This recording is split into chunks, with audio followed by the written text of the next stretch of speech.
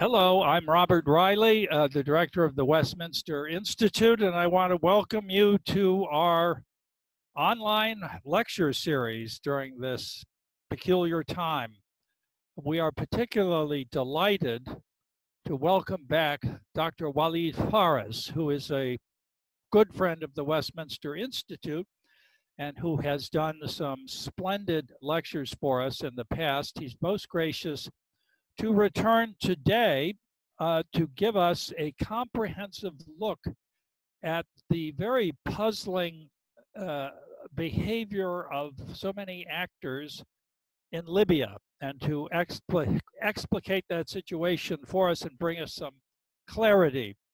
Now, Dr. Walid Phares was born in Beirut, Lebanon, where he spent the first half of his life until immigrating to the United States in 1990. He received 2 bachelor's degrees from Saint Joseph University in Beirut and obtained a master's of laws degree from the Université de Lyon in France. In 1993, he obtained his PhD in international studies, international relations, and Middle East studies from the University of Miami. Walid has been very engaged in public affairs. He's been the foreign policy advisor to 2 presidential candidates. But in this brief introduction, I'll focus on his academic qualifications and his extensive writing. He has published 12 books in 3 languages, English, French, and Arabic. His post 9/11 books include Future Jihad, Terrorist Strategies Against the West. This is a very important book, The War of Ideas, Jihadism Against Democracy. Then The Confrontation, Winning the War Against Future Jihad and the Coming Revolution, Struggle for Freedom in the Middle East. The most recent publication is The Lost Spring, U.S. Foreign Policy and the Catastrophe to Avoid. We're delighted to welcome Walid back for his presentation on Libya. Thank you, dear Bob. I would like to thank you, Dr. Riley, and thank the Westminster Institute. Amazing job in educating, in informing the American public. This is basically the most important exercise that we who are involved in academia, in research, advise policymakers, opinion makers can offer to the American public and to American democracy. Our public needs to be informed about these conflicts and these issues worldwide to be able to make the right choices here at home in the selection of our lawmakers and leaders. The topic of Libya is really in the heart of the field I am in for the last 30 years. I've taught, published, been interviewed, interacted with politicians, leaders, NGOs across the Middle East, including in Libya. But Libya in particular, I've been following since I was a teenager. Back in the old days in Beirut, I was looking at the events, both in Lebanon, and then there was a war in Lebanon, and the developments in the Middle East around my mother country. And for about 40 years, I have been following the developments in Libya. 80% of it was basically what one single man, dictator Gaddafi, has been doing from 1969, the end of 1969, when he took over the reign of government in a coup d'etat, all the way to his demise in 2011, and then the very tense and dangerous years since the revolt in Libya in what was called then the Arab Spring, which we in America got involved in, as well as our partners in France and Europe, then other players in the region. And now Libya is in the midst of a very violent confrontation between at least 2 camps, and those camps are backed by regional actors. So that's in a nutshell my own interests. I have briefed, testified, been interviewed, met with members of parliament of Libya, human rights activists, and others. So based on that experience that I've had for 40 years, 10 of these years in the Middle East, and the other 30 here in the United States.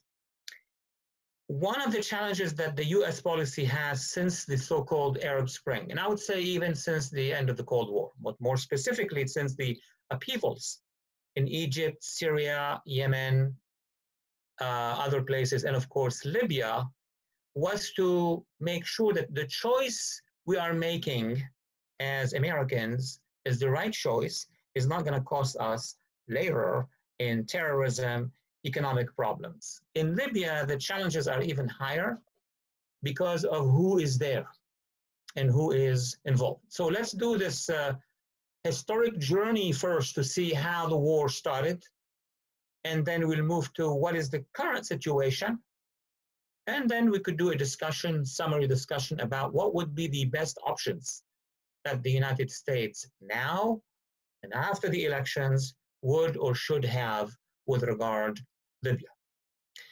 Libya is a very large country in the Middle East, as we can see in map 1, and most of it is desert. It is inhabited by a majority of Arab population, but also has minorities, including Berber, Amazigh, and in the south, Africans. It was the battlefield in World War II that we are all familiar with.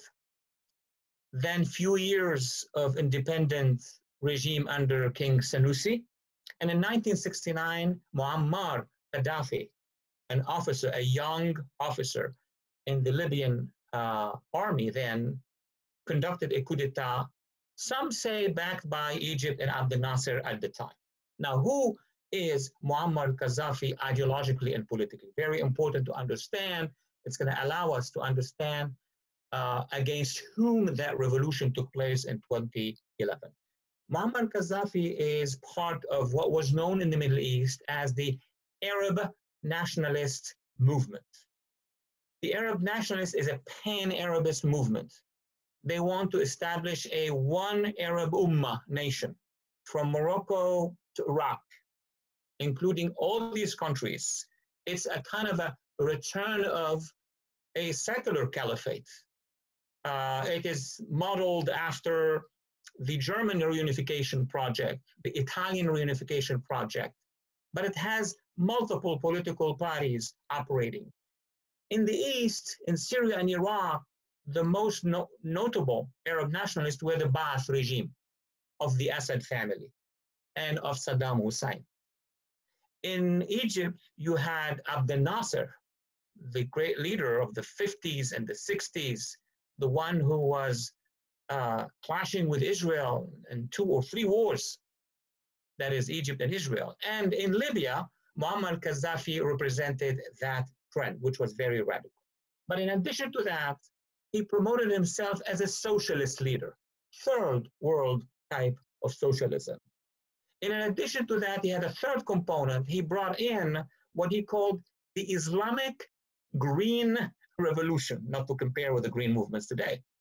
So he created this ideology that has one dimension that is Arab nationalist, another dimension that is socialist, and a third dimension that is really a Gaddafi dimension, Islamic Green Movement, which is different from the Islamists, the Salafi, the Muslim Brotherhood. Gaddafi was not very clear on what he was talking about. That's why very few in the Arab world followed him, but he meddled himself in many, if not all, the crises in the Arab world. He had a huge income in oil. Libya has the largest reserves, among the largest reserves in the world, probably the largest before Nigeria became in Africa as well. Because of that cash that he obtained, he created a very large army in equipment, not really in soldiers, but he funded many terrorist organizations across the Middle East. He supported the PLO, but he criticized them. He supported other organizations. He found himself in the 70s and 80s backing radical groups that operated in Europe and elsewhere. But also he was an ally to the Soviet Union. So Gaddafi was a unique, unusual leader. Sadat used to call him the boy, the adolescent, the teenager, because of his style and speeches. The bottom line is that Gaddafi ruled from 1969 till 2011. He survived many changes in the world and in the Middle East, including the collapse of the Soviet Union. So those changes are going to take us to 2011 and the revolution. The first most important change that occurred with regard to Gaddafi's policies in the region, from being a very radical pro-terrorist leader, was a massive retaliation by the Reagan administration, 1986, in order to punish the Gaddafi regime for being involved in a terror action against an American airliner, the famous Pan Am 103 over Lockerbie in Scotland, with hundreds of people killed. The United States waged an air raid over Libya, killing many people in the surrounding of Gaddafi. And since that moment, Gaddafi disengaged from a confrontation, from a direct confrontation with the United States and the West. He understood.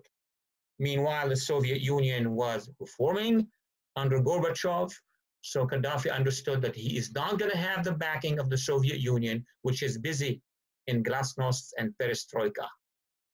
The second shock came to Gaddafi was in 2003, when the Bush administration moved into Iraq, removed Saddam Hussein, changed that regime by force, and then captured Saddam Hussein, gave him to the Iraqi interim government at the time, which were militias, and he was tried and executed. This shocked Gaddafi. And in a meeting of the Arab League after that, in 2004, he said, "Where are the Arabs? One of our leaders was captured and executed. It is going to happen to each one of us," what he said. Indeed, it happened to him years later. What happened after the fall of Saddam was that Gaddafi announced that he is going to let go of his weapons of mass destruction system, because he had them. And he asked the international community to come and dismantle his weapons of mass destruction, his long-range missiles, the biochemical capabilities. And from then on, not only he let go of that system of weapons, he started to cooperate, probably in a very confidential way, with US and European agencies to go after the terrorists, including Al-Qaeda. So now we are in 2004, and Gaddafi has shifted against the jihadists, against the Salafists and the Islamists. That created an enmity between the Gaddafi regime and all the Islamists, organizations and movements that would range from the Muslim Brotherhood all the way to Al-Qaeda and the other affiliated organizations. In 2011, the so-called Arab Spring begins, and it hit many Arab countries. In Egypt, there was an uprising against the Egyptian government at the time, Mubarak regime. In Syria, against the Assad regime. In Yemen, against the government of Yemen, Ali Abdullah Saleh. And in Libya, there was a series of demonstrations against Gaddafi for the first time since he came to power. And his reaction was very violent from the beginning. Unlike Assad or Ben Ali of Tunisia or the leader of Yemen or his neighbor in Egypt, he immediately resorted to massive power, including air force, tanks. There were massacres, including in Benghazi. That prompted all of his enemies, all of his foes, to come together and rise very quickly against him. Now, who were the foes of Gaddafi in 2011? He had all the liberals that he had suppressed, put in jail, tortured, Some of them were in Europe, others in hiding, other elements in the Arab world. They rose against him. But the liberals basically were mostly visible in newspapers or on TV. The second component were officers within the Libyan armed forces, including his chief of staff at the time. They knew that Gaddafi was lost, and they wanted to guide Libya slowly from where it was into engaging the international community, meaning they wanted to have a military controlled interim government like in Egypt and then give it to civilians. The third component, the most important component, were the Islamists. And when we say the Islamists, it's a collection between the far jihadists, Al-Qaeda, and all the satellite organizations, the Salafi jihadi fighting groups on the one hand, to the more political network of groups under the Ikhwan or the Muslim Brotherhood. So these three components were competing to replace Gaddafi. What was US policy at the time? Well, the Obama administration between 2009 and actually 2016 had adopted a different policy than the Bush administration and even all the previous American administrations. What was that policy? With regard to the Middle East, there were two directions that the Obama administration had adopted. One was the Iran deal. And because of the Iran deal, there was a dialogue or a discussion between the Obama administration and the Iran regime to get to the Iran nuclear deal, which meant that the United States will disengage from its strong posture against that regime, with, of course, consequences in Iraq, in Syria, in Lebanon, and elsewhere. The other arm was to engage with and to partner with the Muslim Brotherhood. Many ask the question, why would the Obama administration engage with the Muslim Brotherhood? Because the Muslim Brotherhood's influence in America for the previous 40 years has impacted think tanks, universities, media, and then little by little into the bureaucracies, and made the case that the Muslim Brotherhood are a better alternative than Al-Qaeda or the violent jihadists, at least since the 90s. So when President Obama went in 2009 to Cairo and delivered his speech, most of the prominent VIPs who were in the audience were either close to or part of the Muslim Brotherhood. In Libya, Gaddafi was basically seen by the international community, by the US and Europe, as a lost case. So they were looking for an alternative. And the intelligentsia in Washington at the time, under the Obama administration, thought that partnering with the Muslim Brotherhood and with the allies of the Muslim Brotherhood would be the best alternative, both in Egypt and in Libya, but also possibly in Tunisia and other countries. So among the three oppositions to Gaddafi, those linked to the Brotherhood were in the best positions because they were assured almost that when Gaddafi will fall, they will be either directly or indirectly under that name or a different name, the transition. So now, in those critical months between 2011, between March of 2011 and then the end of the year, those months were critical to see the race between the three components. The liberals were in the media making the case that Gaddafi's regime is bad, so he was lost. The military, including high-ranking officers who became dissidents from the Gaddafi regime, tried to control the ground for the benefit of the army then. And then, of course, the Islamists benefited from the actual NATO action against Gaddafi to weaken him and then bring him down. And of course, they were the militias, jihadi militias, who actually killed him, killed Gaddafi. So in the weeks after Gaddafi was eliminated, there was and months, of course, there was a quick race between the Islamists and the branch of the army that rose against Gaddafi. there was an incident in the east of the country where the chief of staff, of the former chief of staff of the army, was assassinated. It was said, alleged, that by Islamist militias, by jihadi militias. So as of 2012, basically, after Gaddafi, the country had many political parties and factions and tribes, but the strongest central force were the Brotherhood, or the Brotherhood linked. And obviously they profited from the fact that both Europe and the Obama administration kind of partnered with them, shepherded them, or let them do whatever they wanted. That's in terms of substance. In terms of form, there were several attempts by the UN and the international community to organize the transition of power in Libya between 2012 and 2015. Meanwhile, there was an election in 2014. It's a crucial stage in the evolution of Libya. 2014, elections were organized, sponsored by the United Nations, monitored by NGOs, and the result was surprising to many.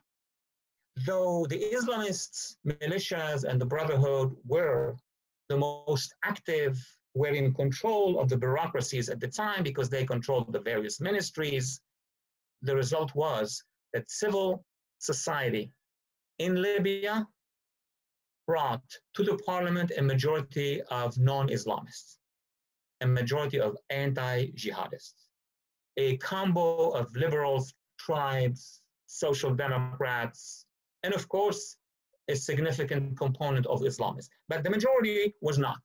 And that parliament opposed the control by these militias of the capital, Tripoli, and of course of Benghazi. As a result of that, in 2014, the parliament was ejected out of Tripoli. The last elected body was ejected out of Tripoli and went into exile to the far east of Libya, to the famous city of Tobruk. So as of the end of 2014 into 15, Libya has in Tripoli a bureaucracy controlled by the Islamist militias, plus their allies, and in Far East Tobruk, you had a parliament that is elected by the people of Libya and is anti-Islamist. Also in 2014, another phenomenon occurred, and now it's going to get us closer to the events that Libya is living today. Out of the desert in the eastern side of Libya, a number of officers and soldiers, which were part originally of the Libyan army, then followed the line of the dissidents against Gaddafi, but were very concerned about the rise of various jihadist and Islamist militias, formed what they call the Libya National Army. The Libya National Army is, in fact, a branch or a piece or brigades of the original Libyan army, but with volunteers right and left coming to join that force. What was the goal of that force? That force aimed at going, first of all, against Al-Qaeda factions in Libya, which were mostly found in Derna, to the east, were found center of the country, on the coast mostly. And as of the end of 2014 and 15, who would come to Libya? ISIS.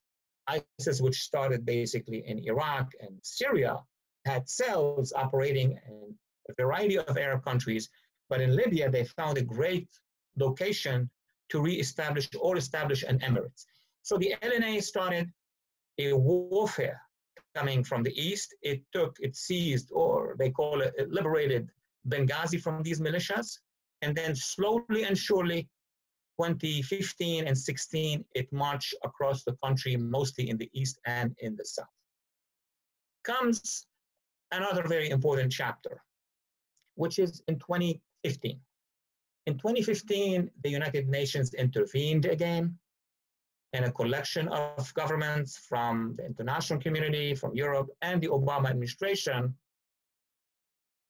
pushed the Libyan factions to a meeting in Morocco, in the city or the town of Skhirat. This is a name that is now being used as the origin, the legal constitutional origin of the current government of Libya. During that meeting, most of the factions of Libya came together. That would be the authority in charge in Tripoli, an interim authority. That would be the Libyan parliament, the LNA, and other components and political parties. All of these forces came together. They were recognized, and that's a crucial element in understanding today's situation. They were recognized by the United Nations as the founding fathers of the new Libya. So what was that summit or convention about? It was about to create a new government that would unify all these forces. It will be called the GNA. That's the interim government that would rule Libya. It would have a presidential council and then executive branches. It will be recognized by the Libyan parliament. So, any government in any democracy, the executive branch would have to be recognized by the parliament, and it will have the LNA as one of the components of its army. That was the deal that was blessed and recognized by the United Nations. Because often today, we hear the term of the GNA, which rules in Tripoli, is the UN recognized government. True, but the GNA is one of the various components recognized by the United Nations in Skhirat in 2015. That means that also the parliament of Libya, the last elected parliament, the GNA was not elected, it was appointed. The parliament was elected, is also UN recognized. And the LNA, because it participated in the Skhirat agreement, indirectly though, and recognized as such by the parliament, they're all UN recognized. The GNA came to Tripoli, and there was an attempt as of 2015, 2016 to create that unity. The Obama administration was supportive of that process. What was the problem? The problem is that the parliament of Libya, made of a majority of moderates, or at least non-Islamists or jihadists, said, I will give approval to that government, the GNA, if they disband the militias. No country can rise and come back to democracy. We cannot do more elections, municipalities, and we cannot move forward if we have militias. And the militias in Tripoli were basically either connected to the jihadists in central Libya, or they were brotherhood. So now the GNA refused to disband the militias, did not get the approval of the parliament. What does that leave Libya with now? The essential UN recognition to the Skhirat agreement and to the GNA government was based on the fact that that government will be recognized by the parliament. It was not. So a new status quo has emerged. And that status quo is a de facto division in Libya. On the one hand, in Tripoli, I'm talking about 2016, you had the GNA government under Mr. Sarraj as the chief executive of a body of 9 members. And then in Benghazi, you have now the Libyan parliament and the LNA, both of them equally legitimate, equally recognized by the international community from Skhirat. Now, many may not agree with my terminology, but that's how you read it from a legal perspective based on international law. The Obama administration left. The Trump administration came. So the question is, what is the policy? What was the policy of the US since 2017 with regard to Libya? The US administration, the new US administration took some time before it develops a new policy. So it was basically the bureaucracy, the foreign policy bureaucracy of the previous administration that managed the Libya dossier until a couple of things started to change in Washington in terms of new policy. On the ground, something else has happened in 2017 and 2018. The forces of the LNA on the ground were able to seize a lot of territory. It took all the territory to the east, all the way to the Egyptian border, went to the south, as you can see now in map B, second map, or map 2 if you want, and it was able to control almost the entire coast that is rich in oil, all the oil ports for export, and it came closer and closer to the west. So all of that was achieved in 2017, 2018. But Libya remained divided in two portions, in two parts. The west was the GNA, and the east was the parliament and the LNA. Now, international and regional intervention. Over the past 3 years, we've witnessed a rise in the level of intervention outside actors. The GNA was supported initially and then increasingly by two important players and by a movement. The two important regional players who do not hide that intervention are first Qatar, which has been backing Tripoli and its institutions and funded a lot of the political activities worldwide in support of the GNA. And then came Turkey with the President Erdogan government, which also, and very publicly so, said we are supporting the GNA. So now you have a regional bloc which is backing the GNA on the military level, political, diplomatic, and financial. On the other side, you have other players. You have Egypt backing the LNA and the parliament under President Sisi's government. You have the UAE under the leadership of MBZ, Mohammed bin Zayed. You have also other players, not always very visible, but from the Arab world, who started to back the LNA, which is under the command of Field Marshal Khalifa Haftar. So who is the commander of the Libya National Army? Known as General Khalifa Haftar, or as his rank in his own army says, Field Marshal Khalifa Haftar. General Haftar or Field Marshal Haftar was a high-ranking officer in the Gaddafi army initially in the 80s. Then he quit Libya because of disagreements with Gaddafi, and he was hosted in the United States, where he lived for 20 years in Virginia as an exile in opposition to Gaddafi. As soon as the war started in Libya, he and other officers and soldiers of the Libya army, or ex-military of the Libya army, decided to go and help Libya get rid of the militias and of Al-Qaeda and of ISIS. And he was the one who actually launched what became the LNA, as we mentioned earlier. So General Haftar, or Field Marshal Haftar, became the commander of that force, expanding in the east. He was recognized in his army, obviously, by the parliament.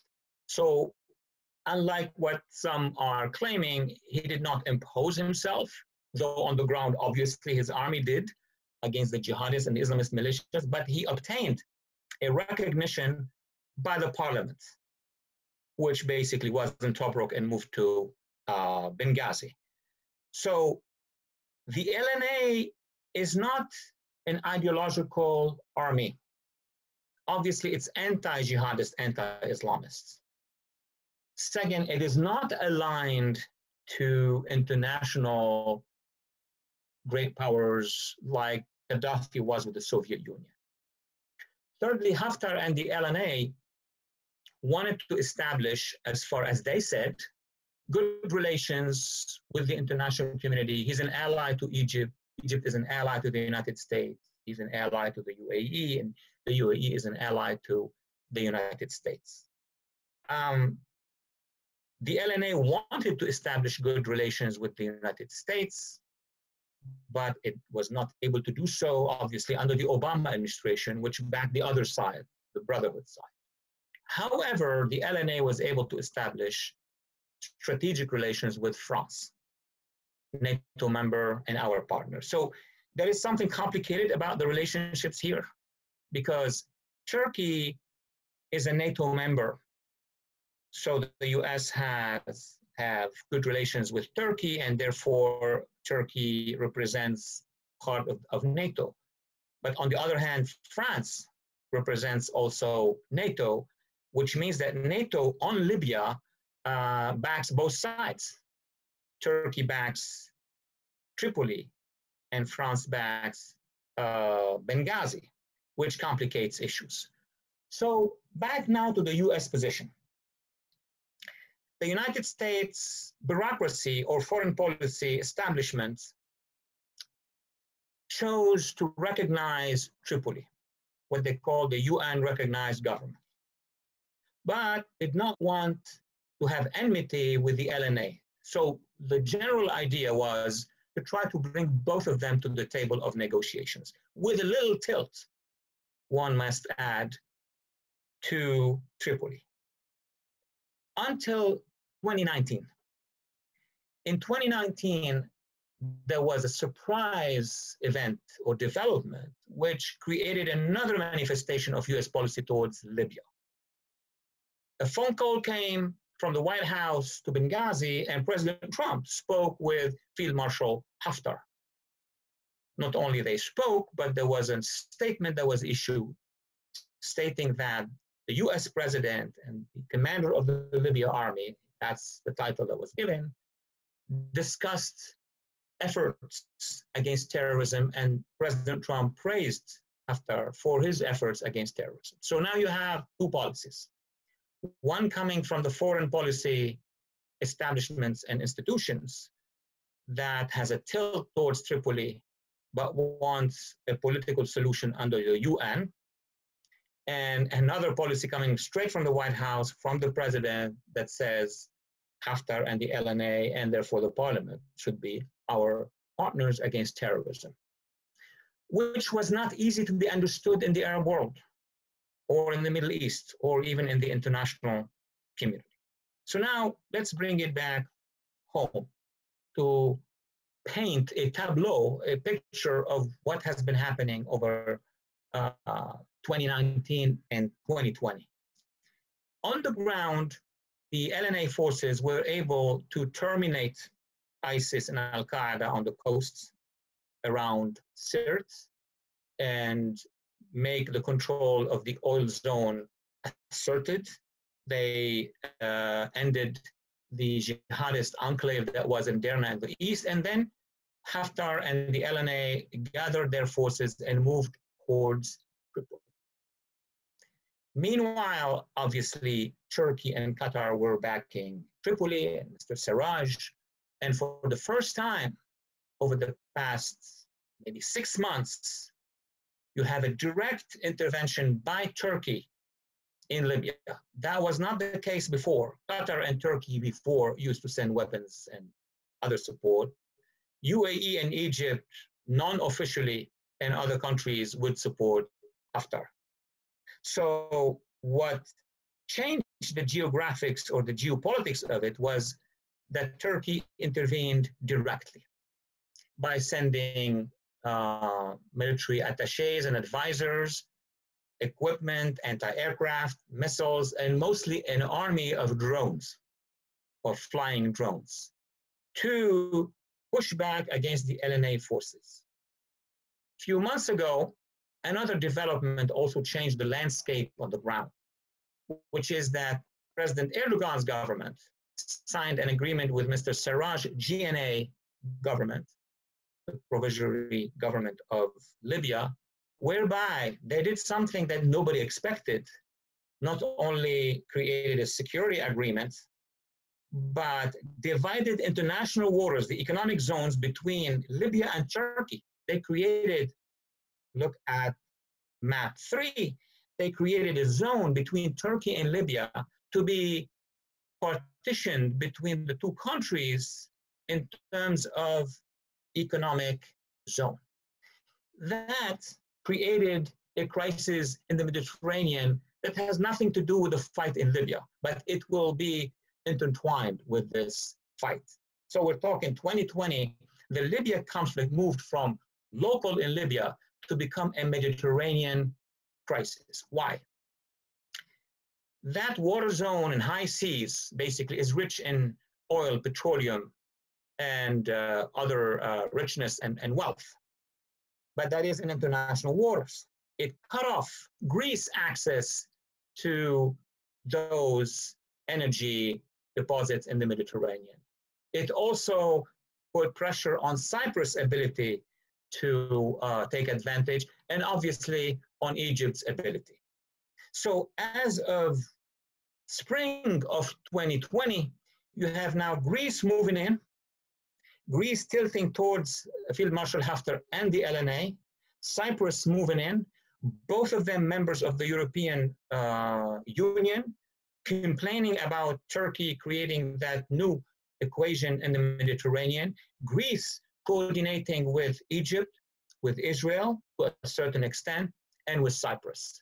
So the landscape in the Mediterranean has changed and added to the conflict in Libya. So on the one hand, you have Turkey and Qatar backing Tripoli. And now you have Egypt and the UAE and Greece and Cyprus all coalescing with the east of Libya. So at this point in time, you have the two superpowers, or US really the superpower, but another power, Russia, interested in the game. And here, let me say a couple words about Russia's role. From the onset of the LNA in 14, 15, and 16, questions were asked in Washington and in Brussels as well. What would be the relationship between Haftar, Field Marshal Haftar, and Russia? Why? Because the officers of the old Gaddafi army had ties to the Soviet Union. But that's what happened with Egypt. Egypt had excellent relations with the Soviet Union until Sadat changed the policy. But their equipment was still Soviet and Russian for a long period of time.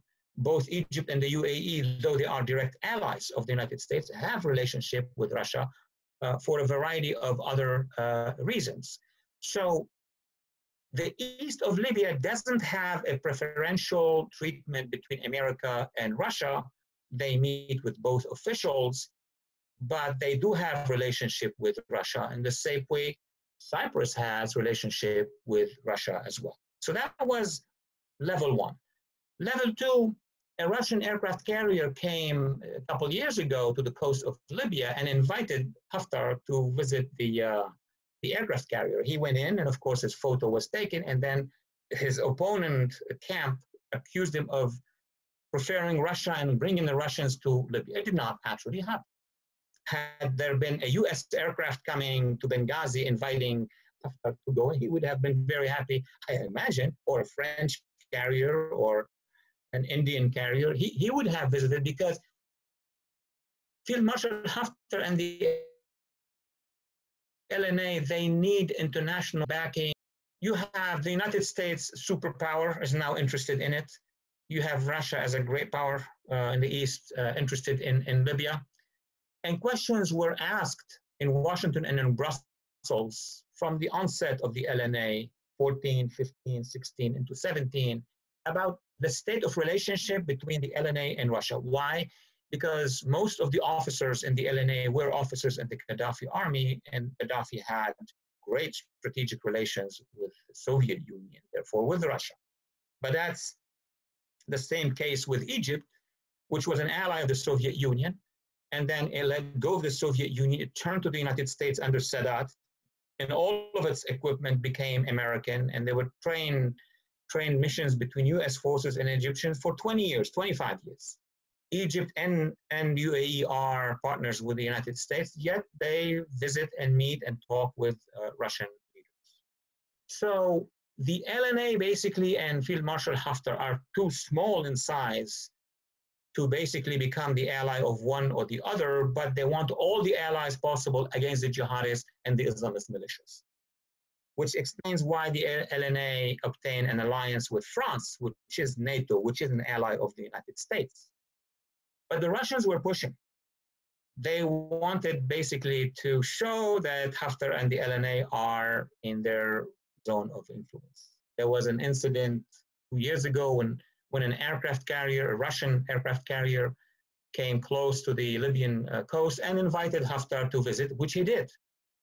Had it been an American aircraft carrier, a French, a British, or an Indian aircraft carrier, Haftar would have visited. Why? Because the position of the LNA and the parliament in Libya is to obtain as much as possible international recognition. So that point, and that picture taken then was used by the opposition to Haftar as he is closer to the Russians.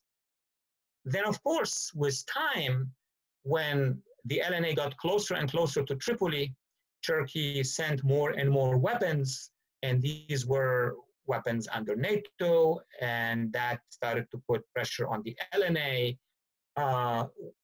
Observers started to see a Russian presence in the east. And that presence was identified as a mercenary, a private security company, the Wagner company, which actually is Russian, but it's not the Russian government, but in smaller numbers. Yet this was a signal that made Washington very nervous because they saw Russian elements in the east. There was no base for Russia like in Syria. There is no open strategic relationship, but there is a presence, and the LNA considered that presence, that private presence, would be the equivalent of Blackwater if the Americans would have been hired or engaged in east of Libya. And actually, there were Western elements in the eastern part of Libya. Now let's come to the current situation. Now you have the LNA pushing all the way to Tripoli, almost controlling the areas between Tripoli and the Tunisia border. So Tripoli was the last enclave, along with Misrata, the other strong enclave by the GNA Islamist militias force. Then things started to change. Turkey sent significant amount of equipment, used its air drones and its assets on the ground to shell and push back against the LNA. And indeed, the LNA withdrew from around Tripoli and rapidly started to withdraw all the way to the center of Tripoli, as this map shows you. So now you have west of Sirte, all the way to the Tunisian borders, you have the GNA government under Mr. Sarraj and the Islamist militias and the jihadi groups in charge. And from Sirte to the east, all the way to the Egyptian borders, you have the LNA and the parliament in charge. Another element of concern, other than the Russians, but this time in the west of Libya, were thousands of jihadists who were transferred from northern Syria by the Turkish authorities, almost openly. The documents and the videos are on YouTube, and actually there was an open decision by the Turkish government in Ankara to bring volunteers, jihadi volunteers or Islamist volunteers who were in Idlib, in Syria, or in other parts of northern Syria, or even elements from within the refugee population inside Turkey. The Human Rights Council or Association of Syria issued a press release stating that close to 10,000 jihadists have been shipped and transferred to the west of Libya and are operating under the GNA and Turkey against the LNA. So now, in terms of involvement, you have in the east the LNA plus few elements from the Russian private company. We don't know much about what is their status now after the withdrawal from the West. But in the West, you have, if we believe the Syrian Human Rights NGO, close to 10,000 jihadists. So when we talk about 10,000 jihadists, this is the quarter or the third of the entire ISIS caliphate that existed in Iraq and Syria. These are not hundreds of jihadists or a couple thousand of jihadists. These are 10,000. Now, as it is right now, Libya is divided in two parts. What are the impacts of the current situation on regional and Mediterranean and international security? So, with the presence of the Russians in eastern Libya, this matter has to be dealt with between the United States and Russia. And the US position is that those private consultants or mercenaries should be withdrawn from Libya. And that would be a good thing, because the less internationalization of Libya in terms of military involvement, the better it is. But that is not really even comparable with the other problem that now we got in Western Libya under the GNA, this huge army of jihadists who are linked to al-Nusra and linked to al-Qaeda and others, and at least who are working with the Muslim Brotherhood. Why? Because from Western Libya, these jihadists can easily cross to many countries in the Sahel. That would be from Chad to Niger to Mauritania, and eventually hook up with Boko Haram in Nigeria. This is huge. This is not just Libya.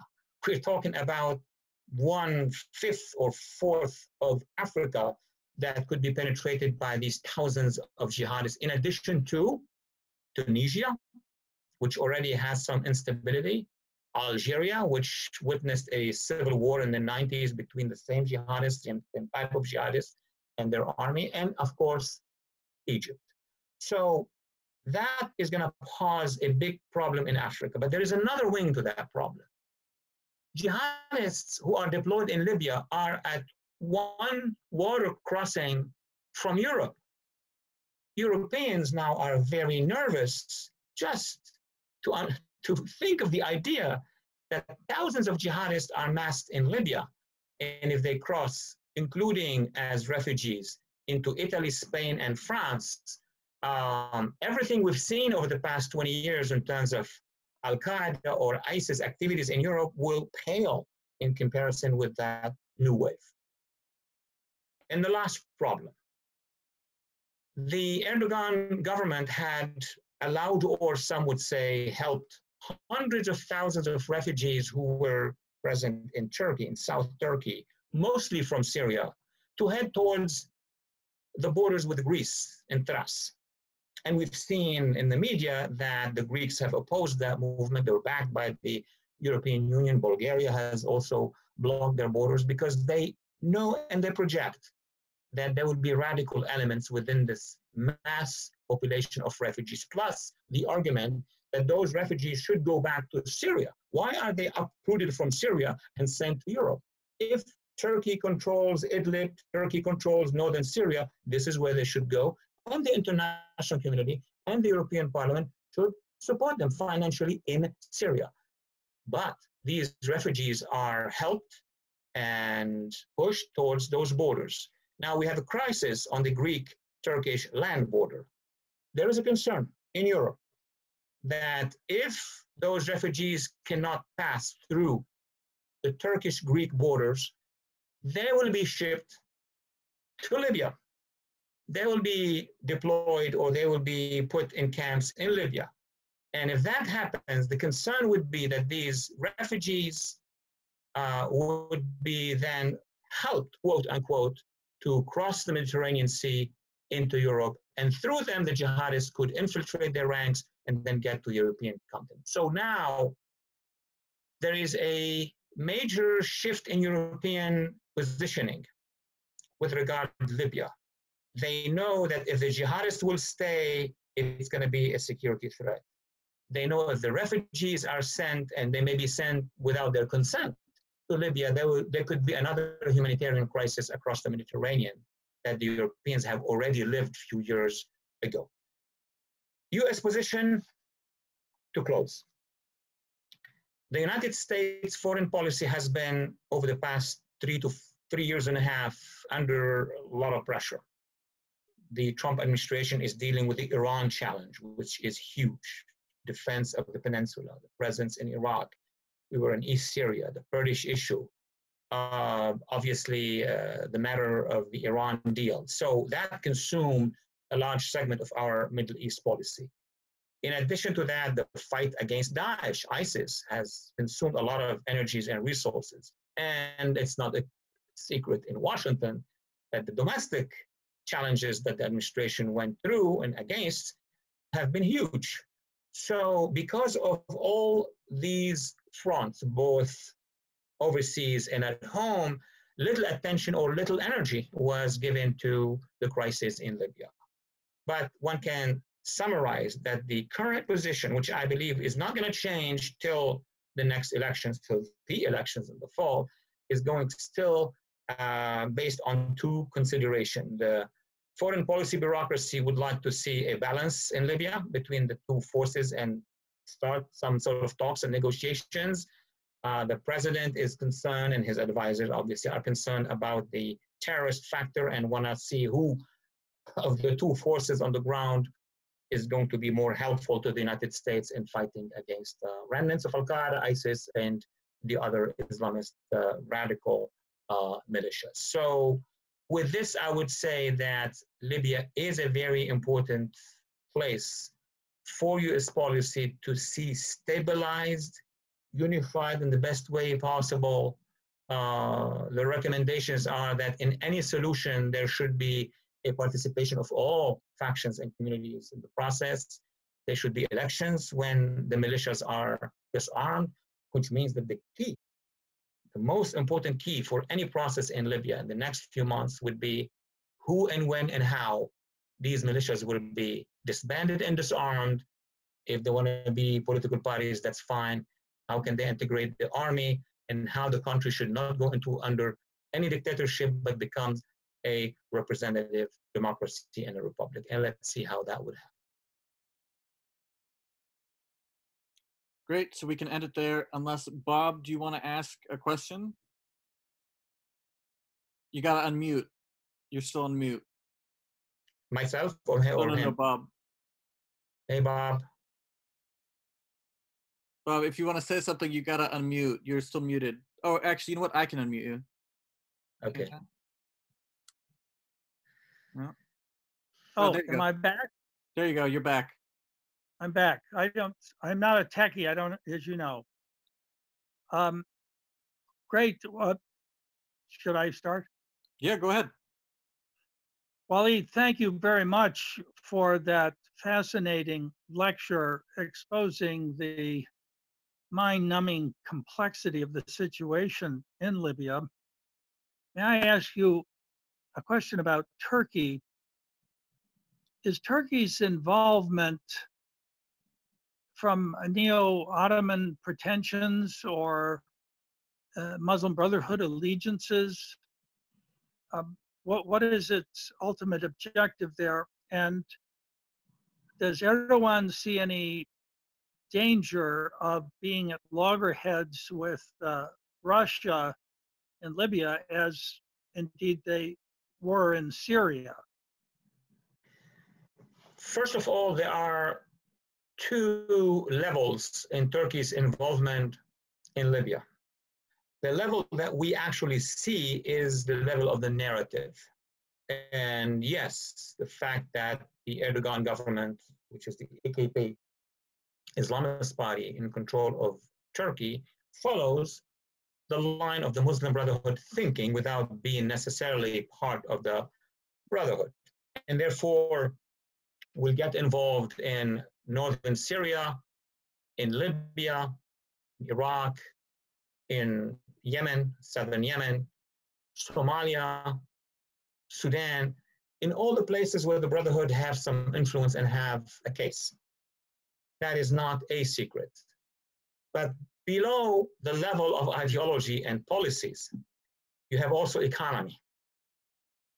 The Erdogan government is very conscious that if they partner with at least a piece of Libya, which is significant, that would be the western part of Libya and Tripoli, they will have a huge access to oil and gas and other richnesses, if you want, in Libya.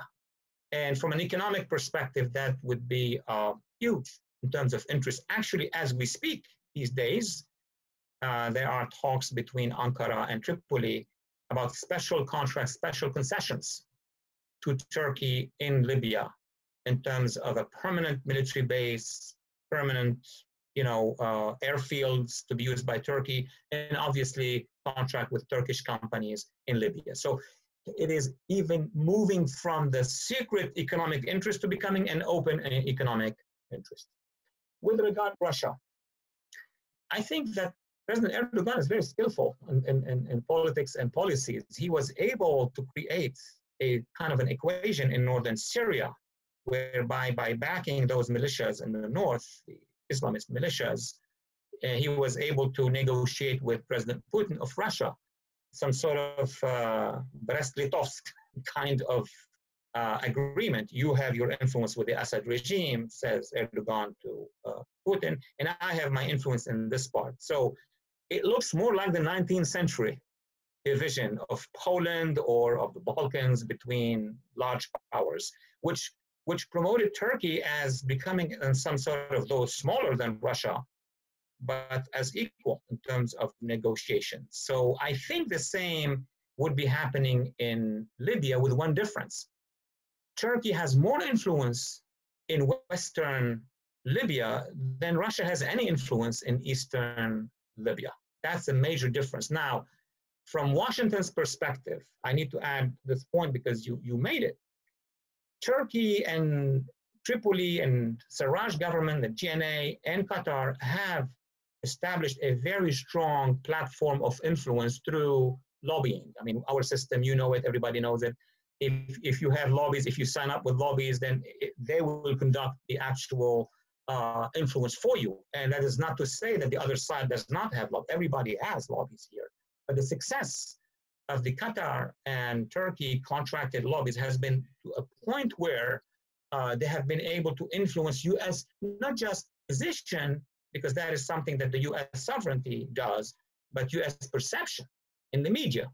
Haftar has been now perceived as a warlord, as an ally of Putin and Russia, and nothing was said about the 10,000 jihadists. I mean, if we were after 9/11, if we were in the Bush years or during the Trump years dealing with ISIS, and somebody said 10,000 jihadists in Libya, it would have been a full mobilization. Nobody in the media is talking about it, which is a huge success of PR for Turkey and Qatar. Dr. Fares, President Sisi has to be extremely worried about the developments that you just went over. Is Egypt in a position to do anything about them? Egypt is very concerned because it's at home. Egypt has maybe, 1,000 miles of kilometers of border with Libya. So if the jihadists of the West reaches Benghazi or closer, then they're going to be in Libya's face and in Egypt's face. And Egypt will be sandwiched between pressure coming from Libya, from jihadists in Libya, and those operating in the Sinai. Egypt is the most concerned in this. But beyond Egypt, the Saudis are concerned. The UAE, the Gulf is concerned.